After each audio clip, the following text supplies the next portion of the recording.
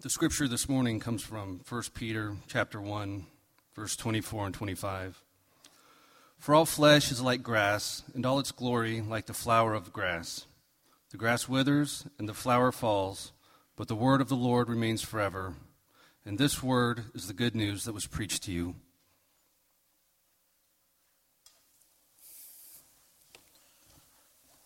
Hello, how are we?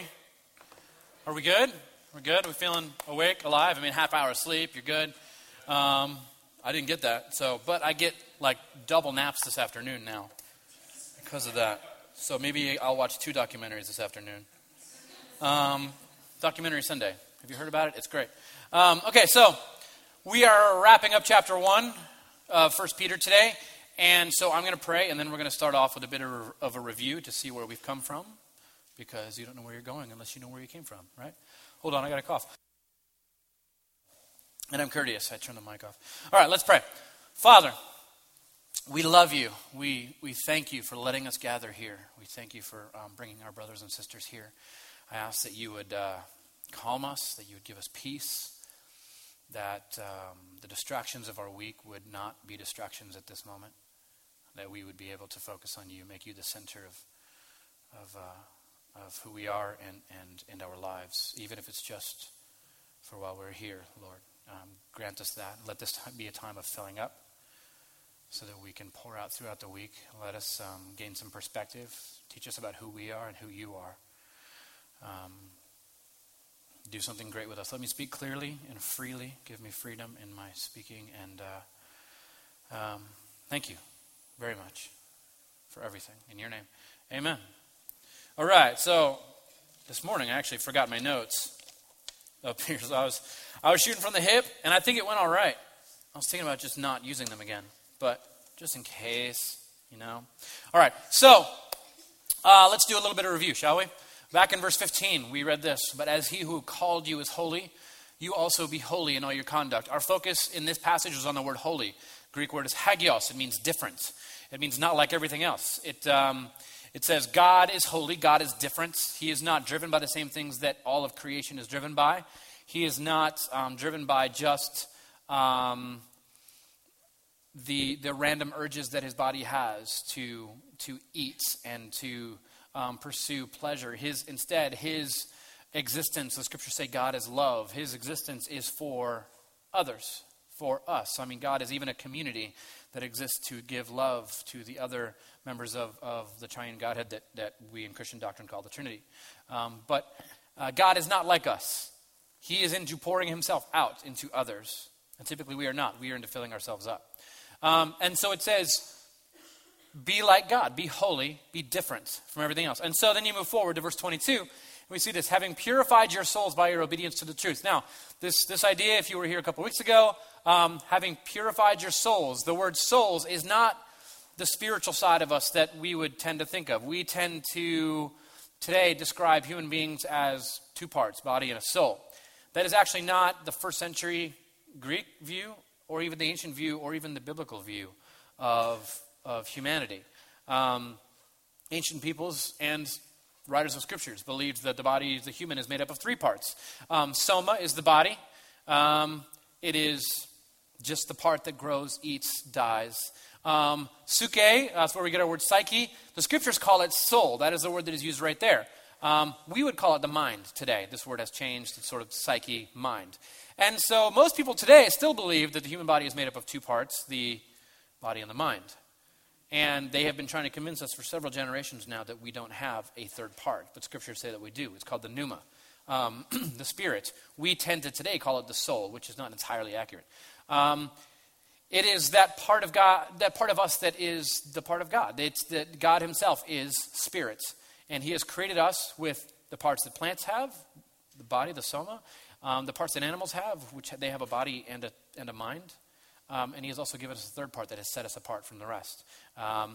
It's that part where, we read the words of the psalmist who said, deep calls to deep at the roar of your waterfall.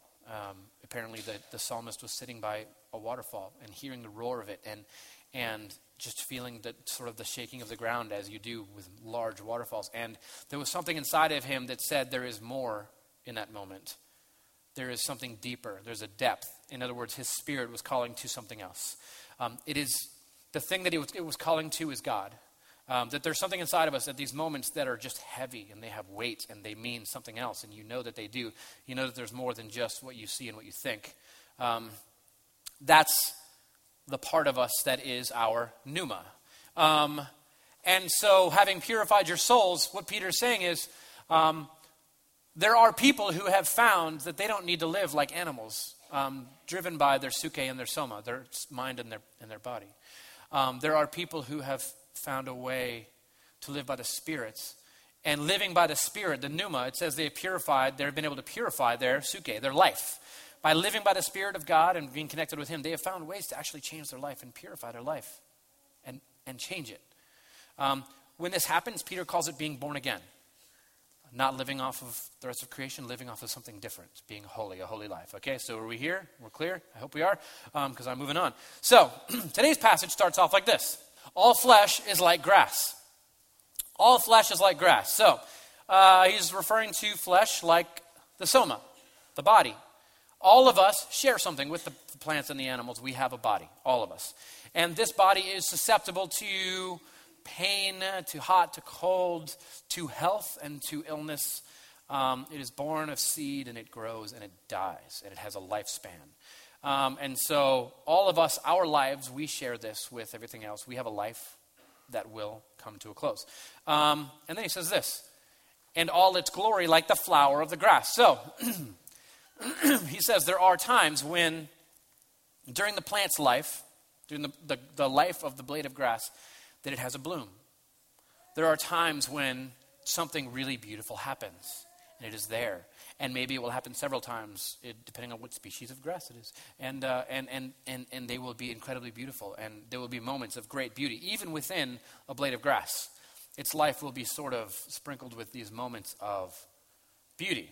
Now, when Peter writes this, he's actually quoting an ancient writer who was a prophet. His name was Isaiah. And he wrote this, and he would have lived near the Negev Valley.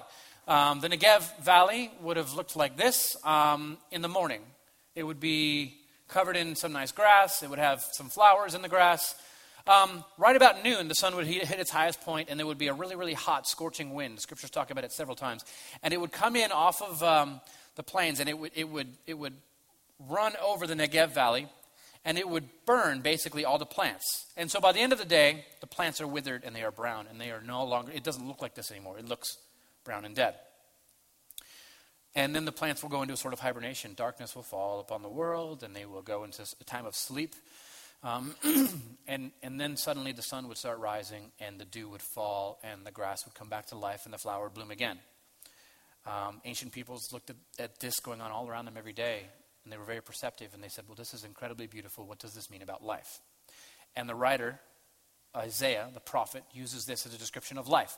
Our lives go through times and cycles where things are really, really good and things are really, really bad. We are healthy. We are sick. We have all kinds of events in our life that mountains and valleys, scorching winds and nice dew and morning rising sun. And there are times which are great. And so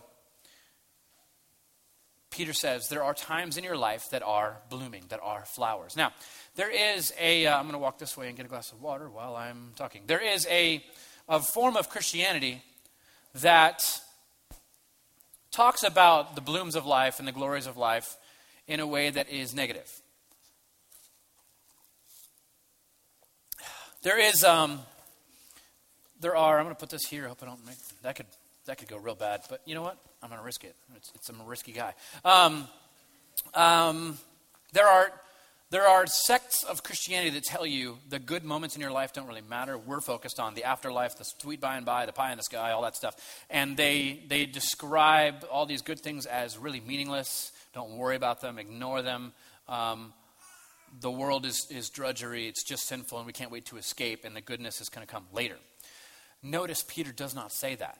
Peter has a word for the flowers on the grass, for the blooms. And he says, all flesh is like grass, and all its glories like the flowers of the grass. So there are times in our life that he actually says are glories. Glory comes from this Greek word doxa, where we get our word doxology. It means weight.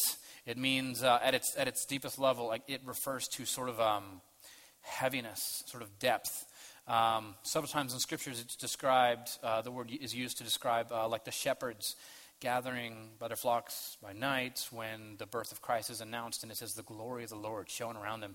There was this weight that fell upon them, just like this moment is a sacred moment, and it's kind of like a gasp, like a kind of thing. And it's the same idea that the psalmist would have used to describe sitting by that waterfall, this weight, this glory.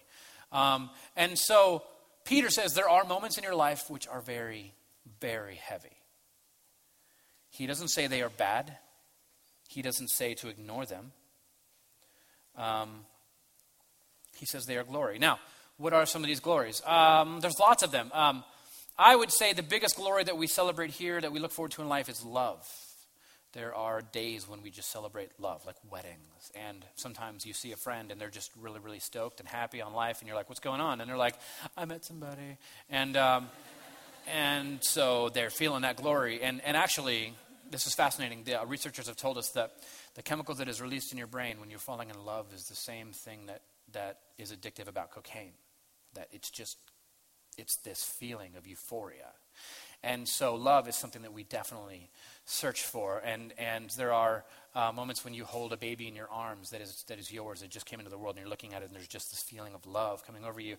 And these times are wonderful. These are glories in life. There are other times of glory that are sort of accomplishments. Earning notoriety, starting a business, having success in something, getting that promotion, getting a raise, going to 2 services on a Sunday. Just times that are great, and you're like, wow, this is a big accomplishment. I'm really excited about this. And they're just good. And you kind of live for them. And then, so there's other times when I call them simple glories. You wake up in the morning, and the sun is coming up, and it's beautiful, and we're in Florida, so the weather's usually really good in the morning, and you have a great cup of coffee. Maybe you Chemexed it, and it's just real good. And then you have maybe a great bagel, who knows, and great lunch, and you put on your favorite shirt, and then you throughout the times of the day, you have these great talks, and you laugh, and you have jokes, and then you gather with your friends later on, and you're celebrating life, and then you go to bed and you actually did laundry and your sheets are clean and it feels real good. And so there's these simple glories in life. Now, most people, Peter would call them not born again. Peter would say that they are people who are living by the body and minds. They're not holy, they're just normal. From the moment their feet hit the floor to the moment their head hits the pillow, they live for these glories. They want to fill their day with as much of them as they can. They want to live their life, they want to live their day sprinkled with these glories. They want to live their entire life sort of with these big moments of glory. And we arrange our lives, all of us do, so that we can feel these things. Now, Peter doesn't say they're bad. He doesn't knock them. He does not say pay no attention to them. He doesn't say ignore them. He says something entirely different. He says this: the grass withers and the flower falls. He is giving you perspective. He is telling you, remember, they are temporary. They are like the soma, the body.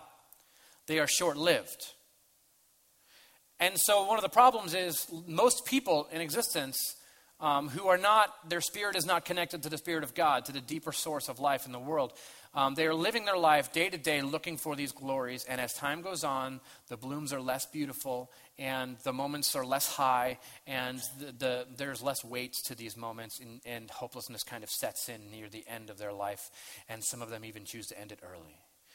And as life goes on, there just becomes less and less to live for. And Peter says, look, I realize there are glories. There are incredible glories, but they fade. Most people read passages like this, and they interpret that as, so ignore the glories.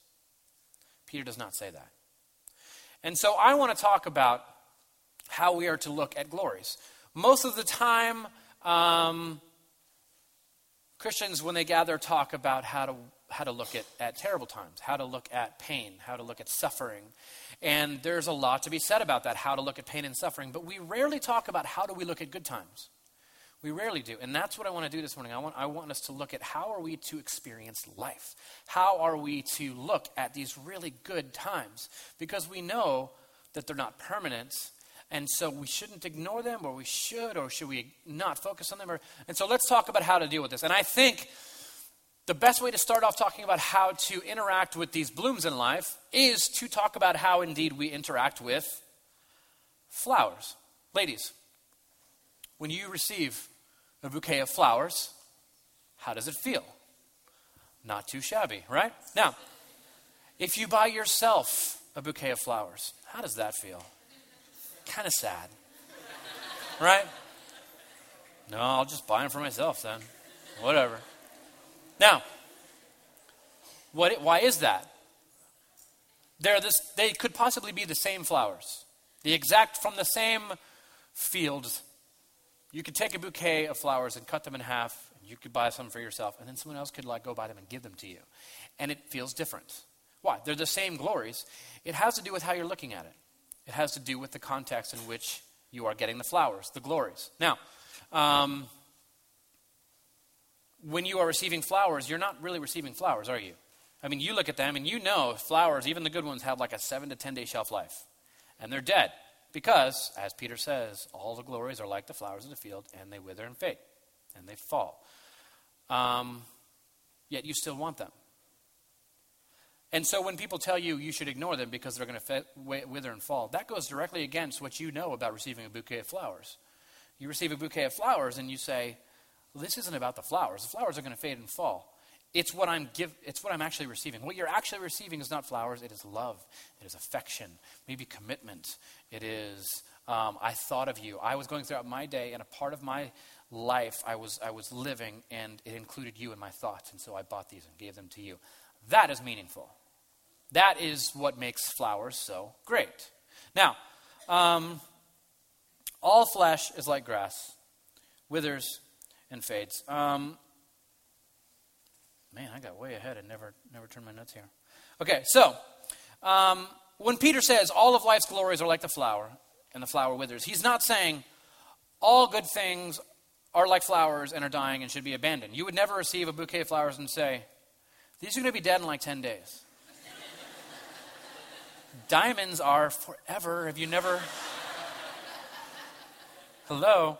Now, instead, Peter's not telling us to ignore them. Peter's instead inviting us to look at them differently. The glories of life that we receive, love, accomplishments, or the simple glories throughout our day. When we receive love, there's two ways we could look at it. We could look at it and say, this is really great right now. I love love. I love receiving love and giving love. Or we could say, love is a gift from God. Who is actually giving this to me? It's God. And so this will fade. Love kind of, it's a lot of work to keep it alive, and left to its own devices, it will fade. And either way, it's going to end either through divorce or death. And so, I don't want to bum you out, but it's the truth.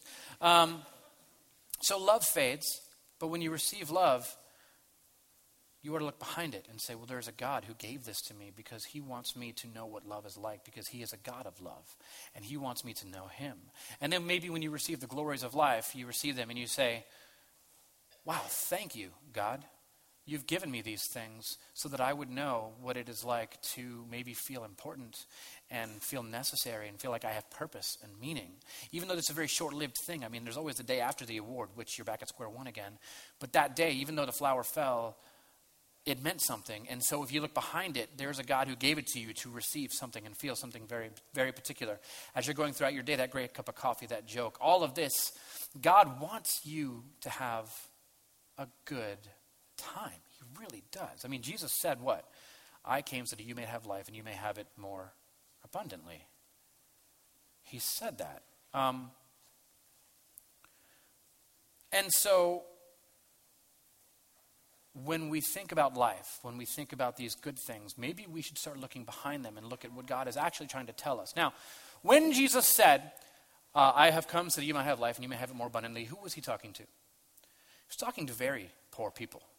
Very poor people. People who had no chance at economic upswing, no chance at climbing the social ladder, none at all. The only possible way you could really climb the social ladder in ancient Rome was to sell yourself into slavery and work for a certain amount of time to earn your Roman citizenship. And even then, it was very difficult from there to move up the ladder. And so when Jesus is talking to these very poor people. He's telling them basically, look, I know you're never going to have these glories that people really want and search for in their life, but I came so that you could have abundant life. There is somehow a way for you to have an abundant life even when you don't have much, even when you don't have anything, even when you don't have any chance of upswing in your life. So how is that? So I drive a minivan. That's right, I do. Whoop, whoop. And a scooter. I don't know. I got nothing awesome to ride. So when I drive my kids around, we pull into our driveway. Let me describe my yard to you a little bit. It's magnificent. It's mostly dirt, and it's got a bunch of weeds. And I rarely mow it because it's covered in trees that are dropping apparently leaves tinged with acid, and they're killing everything that ever would have any chance to grow. So there's really no point in even like looking at it. It's just there. I work on the house and leave the yard to Florida to deal with. So my yard is sprinkled with sand and weeds and little flowers. Now, every time my kids get out of the car running up to the house, they run into the yard and they start picking the little flowers that are growing in the weeds. These are flowers that once in a while I'll get my lawnmower out and chop the heads off of because I don't care about them. They're dumb. They remind me how terrible of a person I am for having such an ugly yard. My kids, however, look at them and they gather up these weeds. And what are you doing? I'm getting flowers for mommy. And so these little weeds that I want to dispose of, they want to pick up and declare their everlasting eternal love to their mommy. Think about that. Now, a few weeks ago, we were at a park. We were at a park, and it was not the best park in Tampa. And it was kind of like nasty, and the kids were running around, but it was a park nonetheless, and kids don't care. And they're running around, and they come back to me, and I'm sitting on a bench, and they have pockets bulging filled with things. And as I start pulling these things out of their pockets, it's garbage. There's soda tabs, and there's little pieces of broken green glass, like liquor, like a Jaeger bottle got smashed. And then there's like Bud Light caps, and I think one of them had a hairnet. Gross. And they're pulling things out of their pockets, and I'm like, guys, come on, don't do this. And so I take them, I start throwing them away, and my son starts getting really upset and crying, Daddy, don't throw those away. Why? Those are my treasures. These are your treasures. There's a hairnet. These are your treasures. And he starts talking about them. He picks up the cap, and he says, Daddy, look, this one's blue. It's round. It's got like jagged edges, like a ninja star. It's got like a slash through it. It's got like letters on it. Son, that's a Bud Light cap. Even if that was on the bottle and it was full, that's not a treasure. And then he picks up a little piece of green glass and he's like, Daddy, look at this. It's green and it's shiny. And he holds it up and there's light going through it. It hits the ground. He's like, look at the cool design it makes on the ground. And I kind of had this I guess, existential moment where I kind of realized, like, kids don't look at the world the way we do. And I knew that, but sometimes you realize it. Kids are able to just make incredible joy out of anything. And you start to realize that something very, very important. James puts it like this: every good and perfect gift is from above, coming down from the Father of heavenly lights, who does not change like shifting sands. But the thing I learned from my kids, yes, I knew the good things came down from God, but the thing I learned from my kids is actually this: there is no correlation between task and depth. And you may not fully grasp what this is saying here, so let me kind of put this in context for you. I know of a guy who cleans porta potties for a living. Okay? You hear this, and you try not to say, ew, gross, because you want to be respectful, but it is gross. And he cleans porta potties for a living, and he's happy, and he's stoked about it. He loves driving the truck. He loves the pay. He loves the benefits. He loves using all the machinery and the equipment. And he describes his job as he's waging a war against illness and disease that children are very susceptible to. And let's be honest, there's times in your life when the most important thing that could be sitting there is a porta potty, right? And he gives that to them. And he's stoked about life, about what he does. Something none of us, well, a few of us might do, but most of us would be like, I don't want to do that. Now, so that's going on. There are people, did you know, that work at Apple Incorporated that are miserable. So bummed out on their job and on life. There are people who clean porta potties that are stoked. There are people who work for Apple computers that are just unhappy. And they moan and complain about just their coworkers and their job and the daily slog of it all. Just not happy. And at some point, you realize, sometimes I look at things and they're weeds. I want to chop the heads off of them. My kids, no, they're flowers. They proclaim eternal love. That's garbage. No, they're treasures. Cleaning porta potties. No, fighting disease. And this is what I get to do for people. And then working at Apple computers. Yeah, no fun. And so I come to realize that for some people, everything is glories and blooms. And for other people, everything is just weeds and grass. Everything is just withering and fading. And it has everything to do with how you look at it. Depth in life is not correlated to task. There is no correlation between task and depth. It's all about perspective. And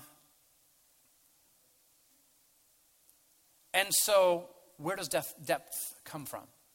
Where do we find depth in life? Well, one of the places that I think that we need to look and find depth is through context.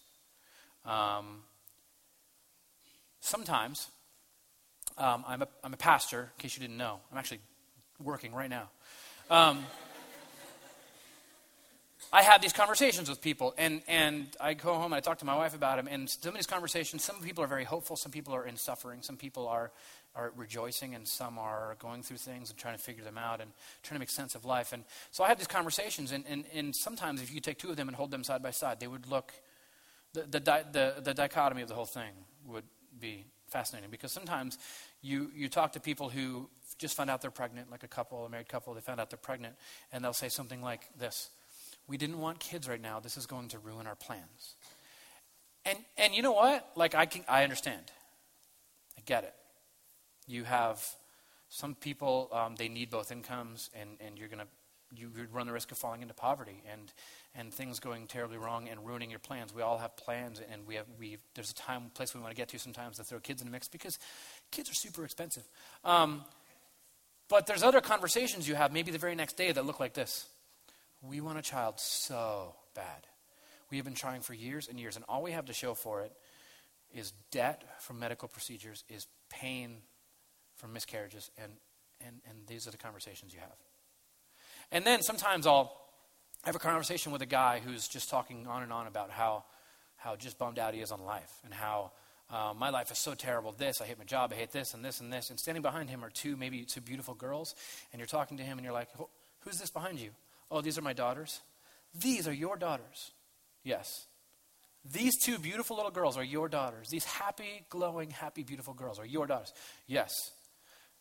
So tell me about how life is terrible. Keep going. And these are your daughters, and your life is terrible. And sometimes you just want to talk to people about context. Because context is very, very important, especially in how you view life. Every few years I watch the Olympics, not because I'm particularly athletic. I mean, come on. By the way, the Vancouver 2010 podium, that's what this is. It's gorgeous, work of art. You may have preferred the 2014, whatever, I don't know. No. Anyway, so I watch the Olympics not because I care about what's happening. People are throwing javelins, people are throwing cannonballs like this and like this. There's different ways to throw cannonballs. And there's people running races, running in straight lines for really long distances. And I'm not particularly into any of that. What I'm into is the stories. All right, the stories are great. They'll be zooming in on all these people lining up to run a race, all these guys, and one of them, he's from some other country that you can hardly pronounce, and his name is Johnny Magugu. And he's there, and they zoom in on him, and they show his number and his flag, where he's from, and then it fades to white, and they show what? A picture of him as a child. Here's baby Magugu. Baby Magugu grew up in an impoverished nation, and it was a war-torn country, and he lost both of his parents at age 10 and had to flee for his life. And it'll talk about his story as Magugu travels and has to flee for most of his life, and it's a very, very hard time. And then, after 10 minutes of doing this huge montage of his life, they bring you back, and now Magugu is lining up at the starting line, and he gets down. And the Olympics is very, very good at this. You are now attached to this guy's story, Before, you didn't care about any of these people winning the race. You weren't even sure why they were doing this. There's no cash prize at the end. There's just not. You don't win, yeah, I get the money bags and walk off. There's nothing there. There's a gold medal that's not even solid gold. And they line up, but after they tell Magugu's story, they fire that pistol, all you can do is cheer, go Magugu, go. It's the most important thing right now that this guy win, not because he gets anything. It's not because of the flowers he's going to receive at the end. It's because of what this means. What this means about his life, and what this means about the importance of the journey. Context is very, very important. And so we've all met maybe the spoiled American 20-something, many of us are and were, that who refuses to work certain jobs because they've been raised being told you're better than that to do that job. And then there comes times in your life when you meet maybe a Cuban refugee who is now working as a gas station attendant, and he fled his country with his family when they were little, and he's so happy. And you talk to him and he says things like, I just came here to give a better life for my kids. I work and I make money and I am able to give them all the things that I never had. And so sometimes perspective, context and perspective are incredibly important as Christians, and thankfulness. A few months ago, this image was going around the internet. Let me describe this for you. You have an old man sitting in an In-N-Out burger, and you have his sort of walker cane here, and there's an empty bench sitting across from him, and on the table is a picture of him and his wife, he used to eat here with her every single day for lunch. And you come to realize, oh my goodness, this is a sacred, holy, heavy, depth-filled moment. And everyone around him is just going on with their life, not even picking up on the sacredness of the moment in which they are living, not picking up on the fact that one day they will experience something very much like this. This man probably never even daily sat there, never even thought about the depth and the meaning of the moments that he was sitting there, not realizing that one day he would be there by himself. And so we go throughout our life and we have no concept of the fact that every single day you are doing something that you may do for the very last time. And we are not thankful, and we don't care. How many times a day do you go up to a set of stairs at a building, and you walk up the stairs, and off to your right is what? There's a handicap ramp. And you never have to use it. There are people who will never use those stairs.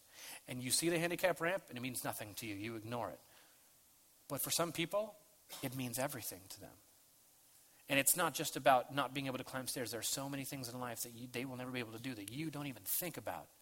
There was a tweet going around through my feed a few weeks ago. I hate the word tweet. And it was going through my feed, and it said something to the effect of, at some point in your life, your mother picked you up and set you down for the very last time. Like bummed out the whole internet. But at the same time, it's incredibly beautiful. There are moments that are blooms and we don't even see them. Sacred, heavy moments filled with depth, and our lives are just cruising along and we're not even thinking about it. And Peter looks at us and says, all flesh is like grass. Do you realize that? Its glory is like the flower of the grass. There are glories that are incredible, but the grass withers and the flower fades. He's calling you to perspective. It will fade, it will wither. But, he says, the word of the Lord remains forever. So let's talk about the word of the Lord thing. What is this? The word of the Lord. We tend to hear this, the word of God, word of the Lord. We tend to think it's talking about the Bible. That's actually not true. The Bible didn't exist when this was written. I guess if you were to ask him what the Bible is, he would say the Old Testament. These men were writing the New Testament, what would become the New Testament. They had no idea that their writings would even become part of the Bible. They were just writing letters to people.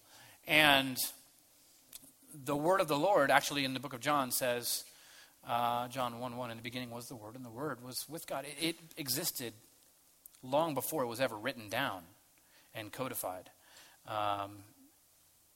And so what is it? What is the Word of God? What is this thing that has existed and that God has wanted us to know? Well, it's the message that God has for us. And there are so many ways he's been giving it to us. And now the Word of God, the Bible contains the Word of God. If you really want to know what the Word of God is, open up the Bible and read it. You will find life abundantly. You will find grace and love and faith. And so if I were to try to sum up the Word of God in a couple sentences, which it's a very dangerous thing to do, but what the heck, we're going to do it. If I were to do that, I would say something like this.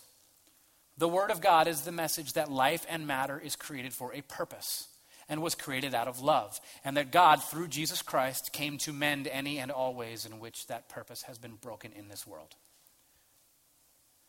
That you were, and all of life and all of matter was put here for an incredible purpose of love and grace and praise and worship. And your life, every moment of your life, every breath that you take was meant to be a part of this, was meant to reflect the Word of God. Every second that you are alive was meant to reflect to people, to the world, the Word of God. There's an Old Testament, very theological phrase that we are icons, in other words, reflections of God. We are here to reflect the message of God in this world. And every moment of your life was originally intended to be that, but it is broken up into little pieces and it has been separated from God. And Peter is calling you to be born again and plug back into that and live differently, unlike everything else. That the glories of life should be looked beyond what they are to what they mean. Every good moment in your life should be a reflection that life is beautiful, life is good. There is no place for the person who looks at everything negatively. There is no place for you to stand there and say, Eeyore's tail fell off again. It's just, there's not, that person shouldn't be calling themselves a Christian because they're not fully buying into the abundant life that God is offering us. Context and perspective and thankfulness and grace in our life is a way that we are supposed to live, being aware and present that there is a God who is here, not being distracted by the glories of life as in they have all the meaning, but instead looking past them to there's a God who wants you to feel love, who wants you to feel purposeful and filled with life, who wants you to enjoy every moment of your daily rhythm of life because he wants you to be centered on him and what it is then you are. Your life can still be this. It still can. Tomorrow doesn't have to be like today. You don't have to dwell on these difficult things and make them the center of your life. You can look at them and say, just as the good things have meaning, the bad things as well have meaning, and they are turning me into something. And so, I don't know what all of this means for you. I imagine there's a lot of people here who struggle with fulfillment, with happiness. Oh man, with a good perspective on things. And I hope that we can begin to turn that around, if just a little bit at a time, a little bit of reminding. Maybe this week you'll see a set of stairs as you're walking up the stairs and you'll notice a handicap ramp and it will dawn upon you that you are loved and that there but for the grace of God go you. How many times a day do we look at people and say, I'm so glad I don't live like them? You know, there's a guy in the scriptures that said that same thing and he was rebuked by Jesus. How many times a day do we look at people and say, man, I cannot believe people live like that. There, but for the grace of God, go you. The only reason you're not sitting across from a picture of your spouse, your deceased spouse, in a restaurant right now is because of the grace of God. The only reason you're not begging on the side of the corner right now to feed your addiction is because of the grace of God. And so a little bit of perspective, a little knowledge about people and their struggles and what sin has done to their lives, and love and grace go a long ways. And so we are going to take communion now. If you're a follower of Christ, I would ask that you take communion with us. It's a very important thing that Christ followers do. It's a time when we remember the sacrifice that Jesus made so that we could be made whole again, so that we could live life abundantly. We could be reconnected with God and healed. And so there's two elements. There's the bread and the wine, and we take a piece of bread and we dip it in the wine glass and we eat it, and we take it down inside of us. Nothing mystical happens. It's symbolic. It's the last thing that Jesus did before he was dragged away and crucified, and it's the thing that we remember every time we get together as Christians, and we say, thank you, Jesus, for what you did for us. We remember. And so if you're not a follower of Christ and you would like to be, you would like to become a follower of Christ, I would welcome you to take communion. If you're not, though, and you're not having any plans anytime soon, and you're just kind of hanging out and observing, that's fine. I would ask that you refrain from taking communion because you don't fully understand what's happening. And so we're going to do this and then sing one last song, shall we? Let's pray. Father, we love you. Thank you. Thank you for the ways that you have grown us and trimmed us and turned us into who you want us to be. I ask that you would continue to do so. We have a long ways to go, and we know that. Help us to live every day with abundance and eyes open to the struggles of sin in the world and the struggles of ourselves to fill our lives with glories just for the sake of short-term happiness. Remind us that these things fade, but like a bouquet of flowers, they have meaning and purpose. And help us to receive the love behind them and to affirm it and to bring it out in others. Thank you. In your name, amen. Take some time and talk to God.